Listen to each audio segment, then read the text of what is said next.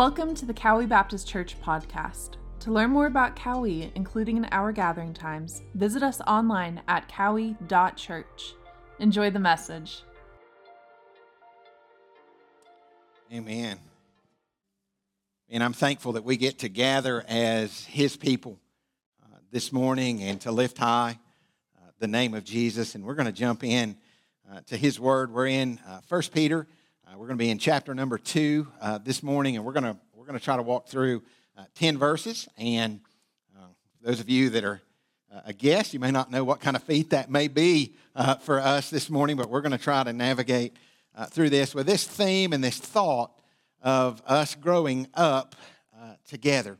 And so, if you want to take your copy of God's Word and turn to 1 Peter chapter number 2, we're going to begin in verse 1, and I want to read those 10 verses, and then we are going to jump in. Beginning in verse 1, Scripture says this: "Therefore, putting aside all malice and all deceit and hypocrisy and envy and all slander, like newborn babies, long for the pure milk of the word, so that by it you may grow in respect to salvation, if you have tasted the kindness of the Lord, and coming to Him as to a living stone, which has been rejected by men, but is choice and precious in the sight of God. You also, as living stones, are being built up as a spiritual house for a holy priesthood, to offer up spiritual sacrifices acceptable to God through Jesus Christ. For this is contained in Scripture. Behold, I lay in Zion a choice stone, a precious cornerstone, and he who believes in Him will not be disappointed. This precious value then is for you who believe, but for those who disbelieve, the stone which the builders rejected, this became the very cornerstone, and a stone of stumbling and a rock of offense. For they stumble because they are disobedient to the word, and to this doom they were also appointed. But you are a chosen race, a royal priesthood, a holy nation, a people for God's own possession, so that you may proclaim the excellencies of Him who has called you out of darkness into His marvelous light. For you once were not a people, but now you are the people of God. You had not received mercy, but now you have received mercy." Let's pray. Father, we are grateful. God, we are grateful for your word. God, we are thankful for, God, the truth that we, God, see, God, in your word, Lord, that you are holy, Lord, and that you've called us, God, to grow up in you, Father, that you would change us from the inside out, Lord, that you would allow us to live our lives as Christ lives through us. And Lord, we pray, Lord, that you would change us. Lord, we pray, God, that you would save those, Lord. If there's someone here that doesn't know you, God, we pray that your word, God, might speak to their hearts in a way that might save them, Lord, that might change them, Lord, that might transfer them from the kingdom of darkness to the kingdom of your beloved Son, Lord, and that we might all be changed for your glory, God, that we might be salt, Lord, that we might be light in the midst of this world. Father, we love you, and we thank you, and we ask this in Jesus' name. Amen. So this past Wednesday, we gathered for a new class that had kicked off, and so had a great time there. Was able to just connect in and spend some time together as we looked at this thought of you and me together forever. And Ed Ruiz is the teacher that was leading that class, and in case I get hungry, it's serious, yeah. Anytime you get a waist high Reese cup, man, that's awesome. And so Ed is the teacher of that class, and as Ed began to share with us, he said, I really only teach youth. He said, I haven't taught, I really don't teach adults. And so the ones of us that were in the room there, we said, well, good news, because you got a bunch of students, right, a bunch of youth in here. And the reality is that many times we really don't want to grow up. And I don't, there's a certain sense of that's that kind of that fun dynamic that we enjoy, and this thought of being a little young at heart is a good thing, right? Anybody young at heart in the room, right? Still want to be that way? Sometimes that causes us injuries, right? Sometimes it does that. My little girl, we had to go to the ortho. She said something that I would say sometimes. She said, "Dad, watch this. I learned a new trick." Anytime you say that, it's bad news, right? And so she was in our living room and decided, now since she's been a little girl, she's kind of cartwheeled everywhere. And so she does this little flip and gets off balance just a little bit and lands and hits her foot. And so we had to get that checked out, and she had broken a bone. And so we were kind of navigating that. But when we're there and anybody heard that we were at the ortho, immediately they said, "What did Jason do?" Because it was kind of obvious that normally it is me that kind of does those kind of things, you know. And so as we grow up, there's things that change in our lives. A lot of times we spend time wishing maybe that we were older. Some of you young folks in here, you may say, "You know what, I can't wait until this takes place. Maybe I get my driver's license. Maybe I'm in this stage of life." And we look toward those kind of things. And as parents, I mean, we sometimes want to rush things a little bit. When Hope was first born, all she did was cry. That was it. And so we could not wait, right, to get past that stage because we just wanted her to stop crying. I was talking to Sherry about it, and she said that was worse than 2020. So, I mean, it's just kind of like that moment that we're looking at. And seriously, she would just cry all the time. So we couldn't wait for her to get past that stage. Some of you may have kids that have arrived in middle school, and maybe that's where you're at. Maybe you're like, "I don't know. Who is that?" Right? And so there's kind of times that we think that direction. As parents, though, we recognize that when we get a little bit older, all of a sudden you have to do your own laundry. Some of you may have to do that already if you're students, and that's not a bad thing. But sometimes we think about those kind of things. But the truth is, you know, if we walked in our student ministry class this morning, and if we walked in there, and maybe those of you that are, maybe you're between elementary school to high school, and if we were to kind of survey, any of y'all got diapers? No, don't raise your hand.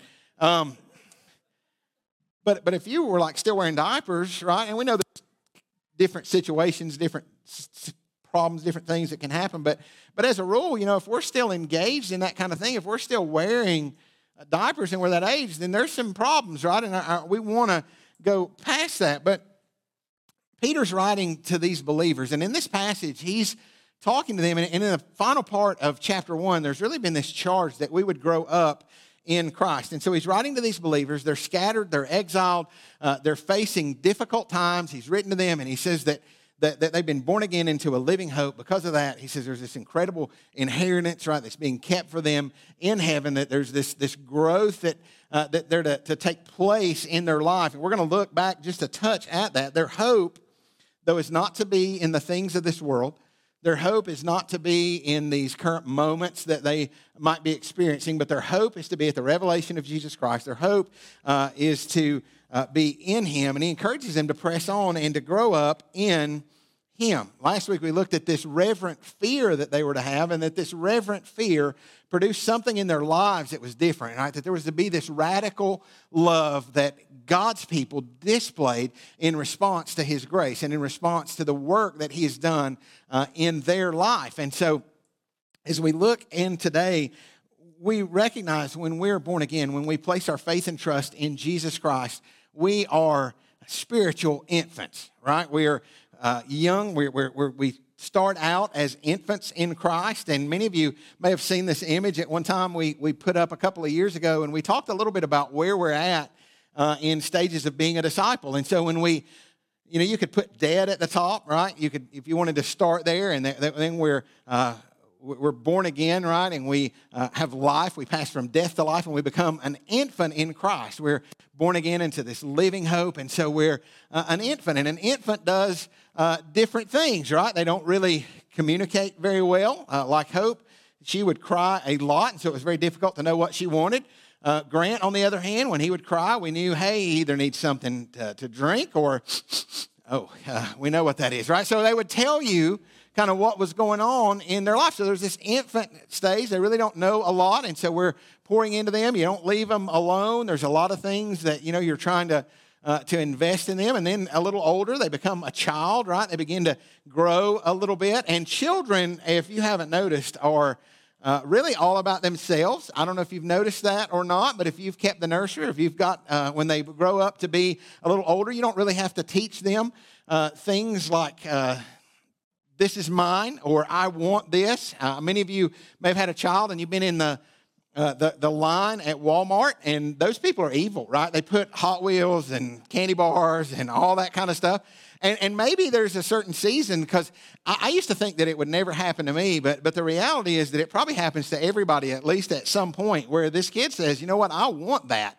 And I will demonstrate how much I want that by laying in the floor and crying for just a minute, right? And all parents kind of think before they're parents, they're like, there's no way that could ever happen. And the reality is that when a child wants something like that, they can be melting down for anything. And if you'll give them their way in that moment, if you'll give them what they need, they'll immediately go from pitching a fit to being good. But you can guarantee the next time you're in Walmart, they're going to do the same thing, right? So you have to walk through those things. But we see them as children. Their emotions are high, right? You can take the passy out of a kid, and the kid will cry. You put the passy back in, and they're happy. And you tell the kid no, the kid will cry. They say, hey, let's go play in the pool.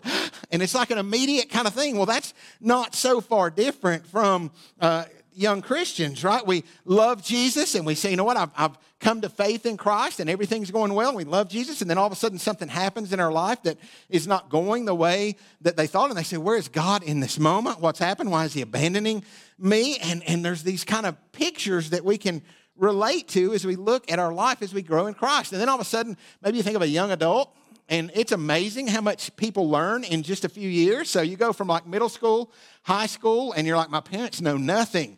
And then all of a sudden you're a young adult, and you're like, my parents were brilliant. I had no idea that they were this smart, right? I didn't know how much they learned in such a short time. But we think about those things, and as a young adult, all of a sudden there's different responsibilities. There's different things that you're kind of recognizing. You're realizing, hey, life's not all about me. Life's not all about just the needs that I have. I see there's a bigger picture in that. And then there's this thought of being a parent. And so there's this picture when all of a sudden we have a child. And those of you that have children, you can remember what it was like to look and see all of a sudden you're responsible for this child. And we want to see them grow, right? We want to see them mature in not only their just the way that they live in this world, but that we want to see them have faith in Christ, and we want to pour into their lives. And there's this picture as a parent, all of a sudden we realize that, hey, we're responsible for other people. And as we grow in Christ, right, we understand that we are like that, right? That we have a responsibility to make disciples, that we have a responsibility to help others grow in Christ. And so there's this command that Peter's giving for this church and for these people to grow. And the first thing he says is they're going to grow in love by the word. Let's look back at chapter 1 just for a second, verse 22 and 23. And he says, since you have, in obedience to the truth, purified your souls for a sincere love of the brethren, fervently love one another from the heart. And so there's this command, this picture. He says, you've purified your souls in obedience to the truth for a love of the brethren, this Philadelphia, this phileo love, this brotherly love. And then he says, fervently love one another from the heart, for you have been born again, not of a seed which is perishable, but imperishable, that is, through the living and enduring Word of God. And so if you have placed your faith and trust in Jesus Christ and you've been saved, then you've been born again by the Word of God, right? You've encountered the Word of God. Now, it might have been through a friend. It might have been through a Sunday school teacher that was teaching you, but you have come to faith in Christ through the Word of God. And he says, because of that, he said, you're to love from a pure heart. He says, your souls for a sincere love of the brethren, fervently love one another from the heart. So there's this picture of loving with pure motives. I don't know if you've ever been around somebody that wanted something from you, but the way that they loved, maybe they did nice things for you.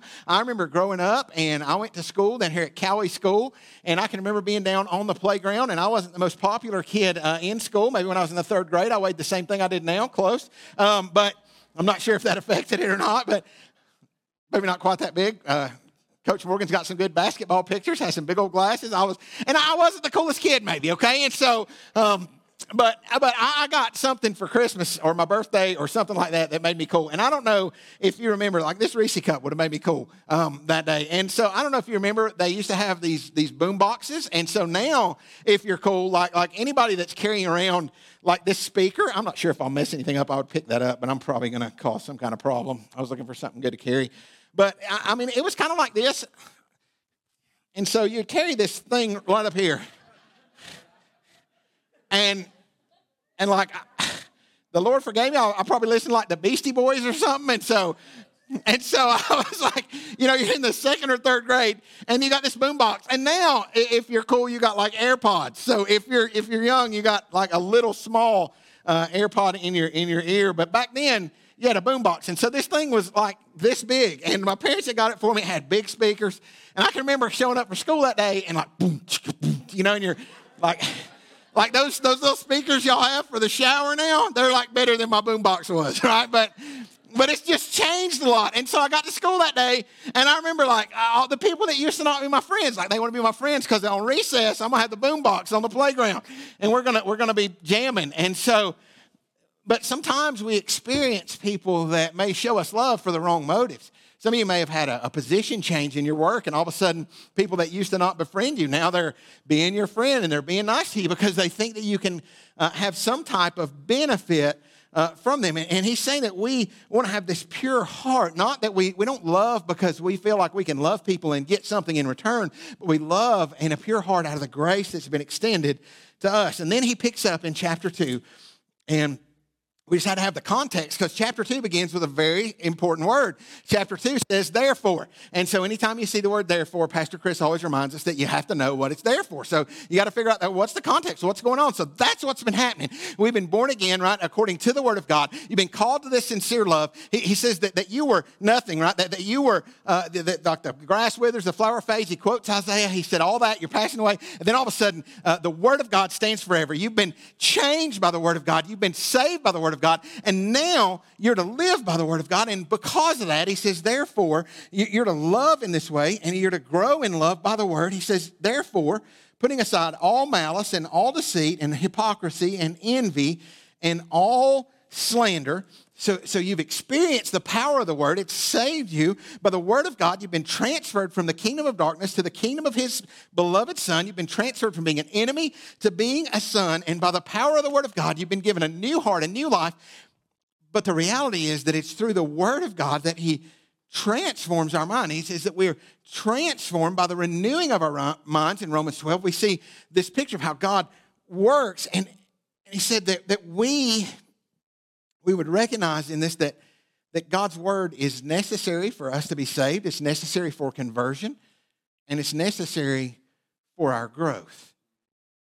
It's necessary for our salvation, and it's necessary for our sanctification.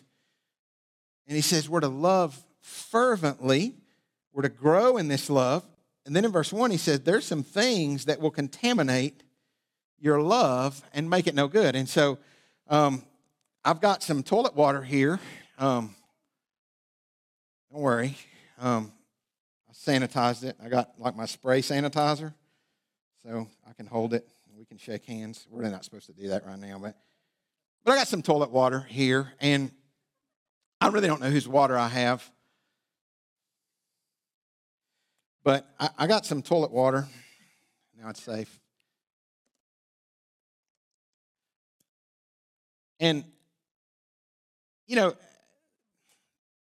whoever this belongs to, thank you for letting me use it as a prop. I've got a fresh one down there you can have later. But this toilet water here, if I put a little bit of that in there, it's probably not real likely that whoever in the band that this belongs to is going to be real excited about drinking it. And Peter says that you've been saved by the word of God and that you've been commanded to love with this sincere and this fervent love that's from the heart. And he said there's some things in your life that'll contaminate that and make it no good. Now, we can't imagine drinking this after we squirted toilet water in there. But he says, putting aside all malice. Now, we see this malice, this ill will toward one another. He says, put aside that. He said deceit and hypocrisy and those kind of things, they reveal that this love is from a bad motive. So if there's hypocrisy, it requires trust in order for people to receive the love that we might share to them, and it takes away that kind of trust. There's this thought of envy. Like these people, they wanted to hang out with me because I had a big boombox, right? I'd be like, boom, chicka, boom, chicka. It wasn't anything to do. There wasn't anything sincere about that. Tomorrow, if I didn't have that, nobody's playing with me on the playground, right? But because I brought that, so there's this picture of envy. There's this picture of us, instead of us wanting the best for others, we really just have a desire to like further our own good. We actually really hope for maybe other people's downfall rather than their success. But God wants us to have this desire that He might be glorified. And when our desire is that He might be glorified and not us, then we can encourage other people. This picture of slander, he says that envy and all slander, and this is not just limited just to false stories that might be said, but these disparaging others. And we know what that is, right? We just came through an election cycle, right? We know what those kind of things are. We see that. And Peter says as we grow in our walk that there's some things that we want to leave behind because those things are going to destroy our love. Now, I'm going to leave this over in case the band's kind of thirsty. I'll put that back, and you're welcome to have that. I actually got the water out of the tank. It still looked pretty gross, so it wasn't, but it is toilet water. But we're to grow in love by the Word, right? We see that in chapter 1. We're to grow in our longing for the Word. Look at verse 2. He says, like newborn babies, long for the pure milk of the Word. And I brought this Reese cup because that goes good with pure milk. And just this thought of longing for something. He said, like newborn babies, long for the pure milk of the Word, so that by it you may grow in respect to salvation. Now, this isn't a picture. We looked at the stages of a Christian life and we said, hey, when we come to faith in Christ, we're an infant. But this isn't saying that just infants should desire the sincere milk of the Word. But what he's saying is no matter where you're at in your walk with Christ, no matter how long you've been a Christian, no matter how many years you have been saved, no matter any of those things, like newborn babies, it's an illustration for us. And we've seen a newborn baby, how they long for that milk. Like you can give them a pacifier for a little while, you can do little rattles, and you can do all that. But there's a longing that they have and a hunger that they have that is only satisfied with the pure milk that they can have. And God has designed it that way. And when we are born again and we come into the family of God, it's a litmus test, right, for our salvation, that we have a longing for the Word of God. And Peter says that when we examine ourselves and we look, no matter where we're at in that discipleship process, that we should long for the pure milk of the Word, because it is critical to growing in our Christian life. The Word of God is critical. We long for the Word. That is how we grow. Howard Hendricks, who is a professor at Dallas Theological Seminary, says this, many of us want a word from God, but we don't want the Word of God. We know enough to own a Bible. This can be pretty convicting, right? We know enough to own a Bible, but not enough for the Bible to own us. We pay the Bible lip service, but we fail to give it life service. And in a world where the only absolute is that there are no absolutes, there is little room left for the authoritative Word of God as revealed in the Bible. That's the culture that we find ourselves in. Robbie Gallaty says that we are to get in the Word until the Word gets in to us. You know, I love these truisms, right, that God's Word will keep you from sin, and sin will keep you from His Word. And sometimes that's the reality. Some of you say, you know what, I used to long for the milk of the Word, but the reality is that maybe there's sin that we're just harboring onto. Maybe there's things, right? I mean, I know that this is only going to nourish me so good, right? Like, I probably shouldn't eat all this in one setting, right? But there's a longing because, man, there's satisfaction in this. Like, I could just pause right now if y'all wait long enough, and I could just eat the whole thing, right? Because it looks so good, right? I had one the other week that someone gave me, and it was this big, right? And the Reese cups were that big around, and I'm thinking the whole time I'm preaching, I'm like, I know what I'm having for lunch, right? And but there's not nourishment that's going to be good in the midst of that. But it's very satisfying. And there are things in this world that will satisfy the cravings of our flesh, but the reality is that they're not growing us. That thing will grow me, all right, but it ain't going to grow me, right? It moves me back toward the playground, and third day I might have a boombox. But when you're not nourished in the things that are good, and that can happen in our lives, right? That can be there. Dusty Bible, right, leads to what? Dirty lives. We see all those things, but they're so true. They're so true. here's our heart as a church. You can put the little graphic up there of the disciples, kind of how old they are and infant, all the pieces.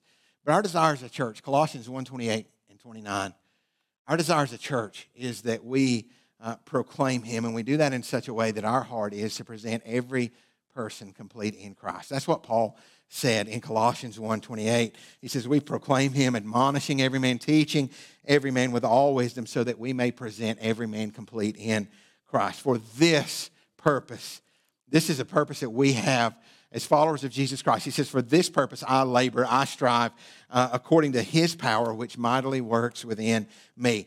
Here's something that I want you to not forget. Christians are meant to grow.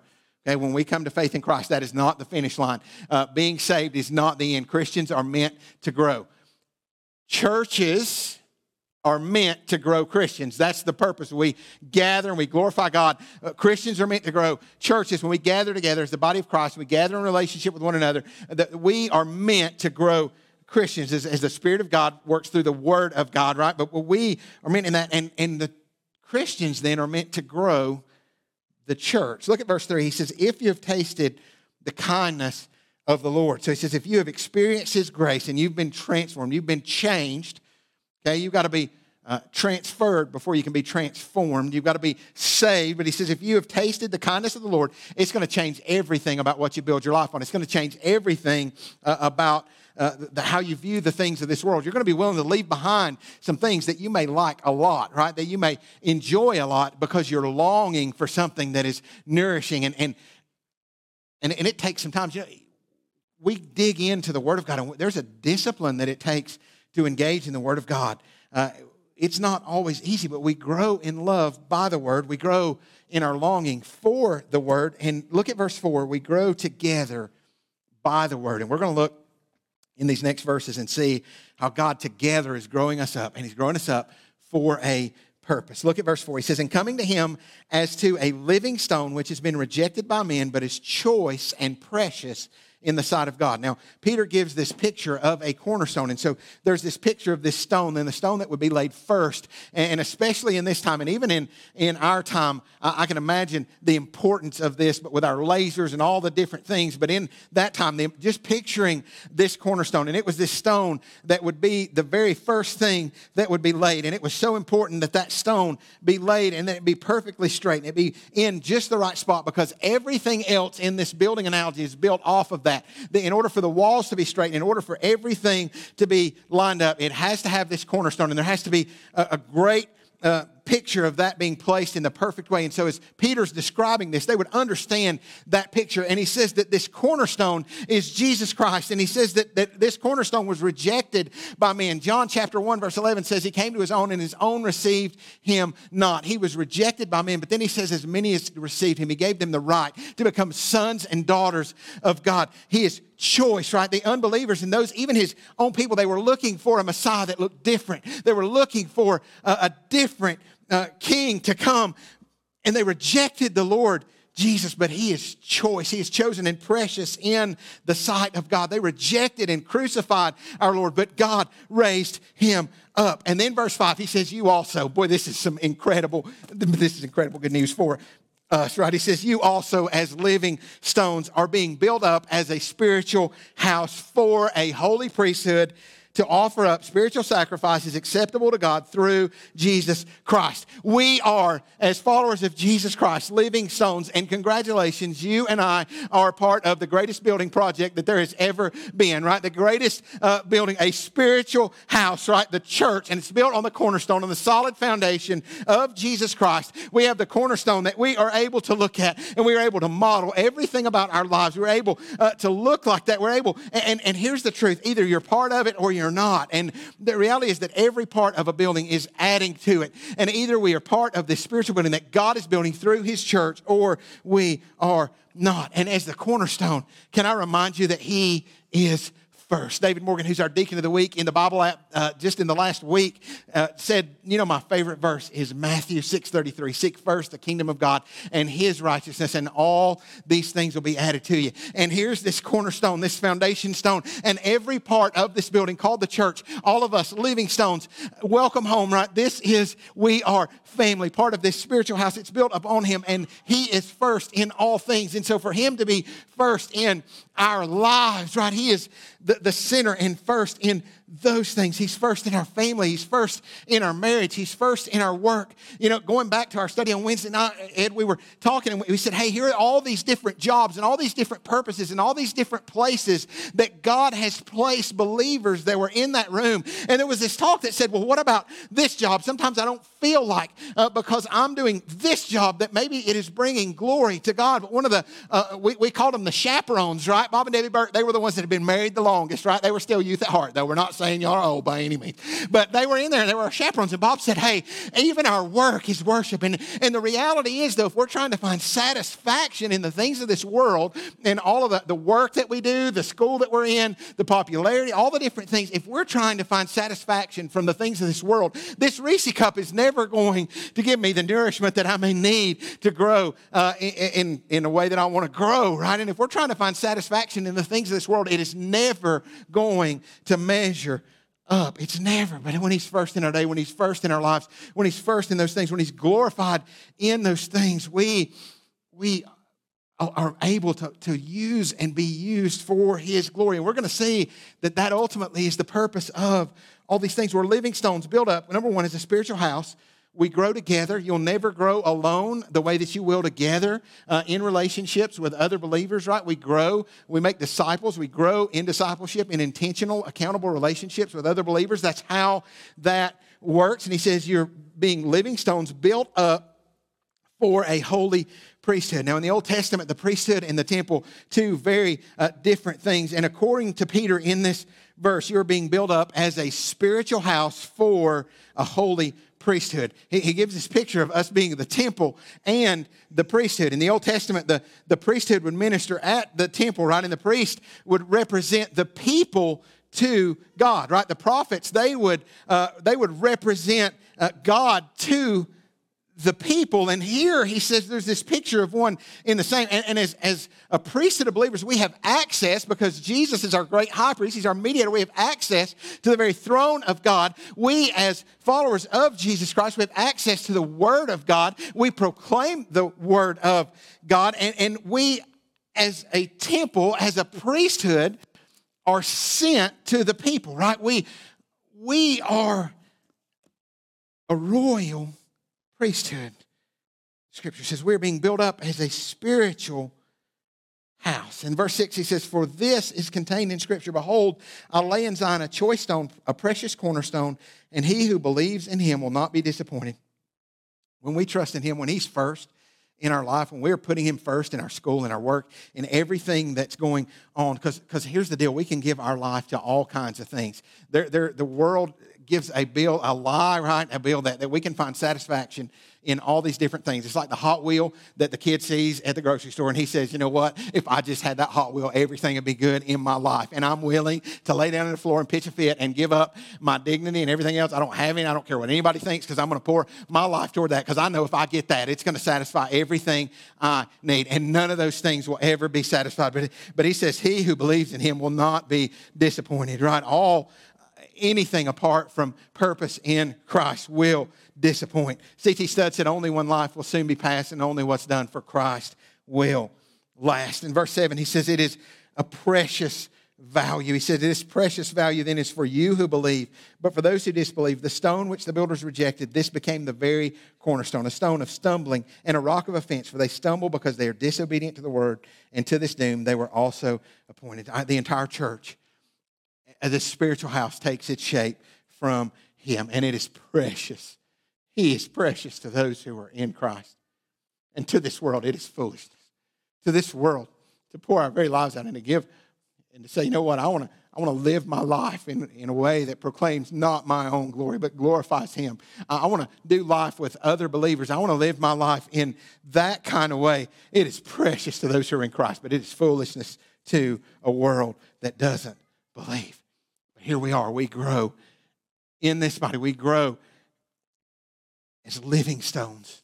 We are built up for a purpose, and it is to proclaim the greatness of who He is. Look at verse 9. He says, but you are a chosen race, a royal priesthood, a holy nation, a people for God's own possession, so that you may proclaim the excellencies of Him who has called you out of darkness into His marvelous light. We have an incredible purpose as His people, appointed to be a holy nation, His own possession, right? A special possession. We say often, and I say this often, right? God's will is not lost, right? We know through His Word what our purpose is. And the reality is, if you're looking for God's will for your life, the first thing you've got to understand is that you've been bought with a price, and it's not your life, that you're to glorify God with your life, and that is your purpose. He says that there's this special possession, right? Look at verse 9. He says that a people for God's own possession, so that, here's the reason. He said, so that you may proclaim, so that you may declare the praises of Him who has called us out of darkness into His wonderful light. And we've got to be transferred before we can be transformed. Right? We've got to be changed by His grace before we can be transformed. His ultimate purpose in everything that He does. Isaiah chapter 43 verse 7 says that everything that He does, God's purpose in everything that He does is designed and made to proclaim and give Him glory, to glorify Him and to bring Him praise. And we, through the people of God, as we worship Him together, right? We had an opportunity as we sang together, we declared His praises. It is both worship in places like this, in our cars, in our homes. It is the praises that we might give Him, but it is also the evangelism and the sharing of the good news of His saving wonders to all people everywhere. That is worship to our great God. That is the way that we praise Him. And He said we praise Him, proclaiming the excellencies of Him who has called us out of darkness into His marvelous light. Right? We see this picture of the Word that transforms us and changes us. Then we see us redeemed, given a purpose that we might proclaim, right? We all have a story of how He transferred us from the kingdom of darkness. If you are in Christ, you have a story, how you've been transferred from the kingdom of darkness into the kingdom of His beloved Son, right? That we've been transferred from the dominion of darkness to His kingdom, that we've been saved, that we've been set apart, and that story we proclaim, right? There's a word, right, that we have received. We are born again according to the Word of God. I can remember December 27th, 2002, when God's Word penetrated my heart and mind. So, man, when I heard a word from His Word, 2 Corinthians chapter 5, verse 17, said, if anyone is in Christ, he is a new creature, and it came personally to me. The Bible says that God's Word is sharp, like a two-edged sword, right, and it cuts, and it's perfectly in the way that it divides, in the way that it penetrates our heart. And as God's people, we come to God in prayer. We seek Him and we go out as ministers of the Word. We get in the Word until the Word gets into us. And God brings truth and His Word to our hearts that will fit and cut and work in the midst of the needs of those around as we proclaim His goodness, as we share of His grace, as we share of His gospel. And we are a spiritual house, holy priesthood, to declare the excellencies of His saving wonders to all people. We grow in love, we grow in His Word, and we grow together in His work. And we are so blessed to be part of a spiritual house, right? A living stone, stone upon stone. Right? The family of God. Verse 10, He says, for you once were not a people, but now you are the people of God. You had not received mercy, but now you have received mercy. We are saved through His Word, that we might proclaim the excellencies of who He is, that we might be built up, established on the cornerstone, right? That our lives might be built on Him, that we might display and model and love like Jesus, that we may allow the Spirit of God to live in us and through us in a way that would change us from the inside out and that would cause us to declare His greatness to all people.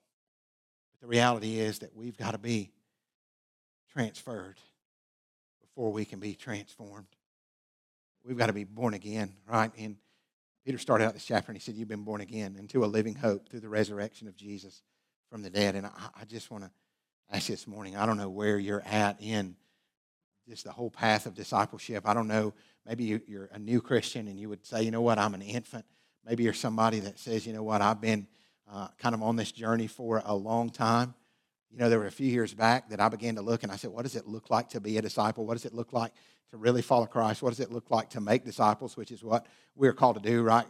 God's people, right? We're called Christians. We're called to grow, and then we're called to help others grow, right? We're called to make disciples. I began to look at my life and I said, you know what, God, I'm not even sure that I'm a disciple. You've called me to preach and proclaim the good news of who you are, but if I'm not making disciples and I'm not pouring in to other people and I'm not living in this, then at best, I'm afraid that so many times in the church in America and all around, and we just have to examine ourselves, but the church can be filled with people who have never grown past the stage of a child. And the reality is that we've been called, every one of us, to be spiritual parents, that we might grow in our walk with Christ and we might understand that we have a purpose to make disciples in this world, and that we might give our lives to that foolishness to this world, that we might pour our lives into something like that, but precious to those who are in Christ.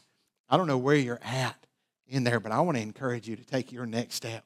I want to encourage you to say, you know what, I'm no longer content to be in this stage. There might be people that have been Christians for 50 years, and you say, you know what, the reality is that I'm still a child, and I've never grown past that, but I understand that God desires that I might grow, and I'm going to grow. Here's the way that we grow, right? We are saved by His Word, and we grow in His Word, and we do that in His Word in our own study and also with other believers. We say, you know what, I'm no longer content to stay that way. And that had to be a place that I got to in my own life. Says, you know what, I'm no longer going to be content to nourish on the things of this world, but I'm going to pour myself into His Word, into other people, that I might walk and bring Him glory. I don't know where you're at, but I want to encourage you to take your next step. You may be here and you say, you know what, I know that I'm living for myself, that I have never been saved, that I've never been changed by the Word of God, that I've never repented of my sin and surrendered my life to Christ. And maybe God's speaking to you this morning, and you can be transferred from the kingdom of darkness into the kingdom of His beloved Son. But wherever you are at, I pray that God's Word will meet you where you're at. And so we're going to worship together, and we're going to have a time where you can respond.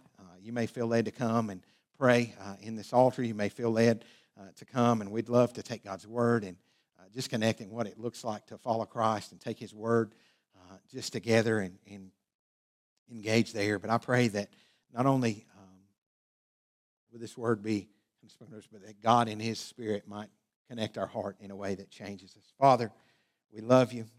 God, we thank You so much for Your word. God, we thank You for the grace that You have given us.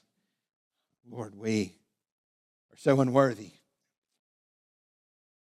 God, You loved us anyway, even while we were still sinners. God, You demonstrated Your love through the cross. And God, I pray, Lord, for believers in this room, God, that You might stir our hearts, God, and help us to, God, give us a longing for Your word. God, help us to lay down the things of this world, God, things that, God, distract, and things that destroy, God, the love that You desire us to share with those around us, Lord. I pray we would lay down those things, God, that we would lay down the cravings of our flesh, God, that we might have a longing for Your word, God, and a longing for You to be glorified among all people, Lord, and that we might pour our lives into that. God, thank You for allowing us to be part of this spiritual house, God, of a greater spiritual house as believers, Lord, all over this world, Lord, all stone upon stone, God, being matured and made into a people, Lord, that would declare the excellencies of Your greatness. God, as we close today, Lord, I pray that You will allow us to leave this place worshiping You. God, knowing that, God, everything that we have, Lord, is in You. Lord, that we find our very being, God, in our relationship with You. God, may we bring You glory in all that we do. For it's in Christ's name we pray.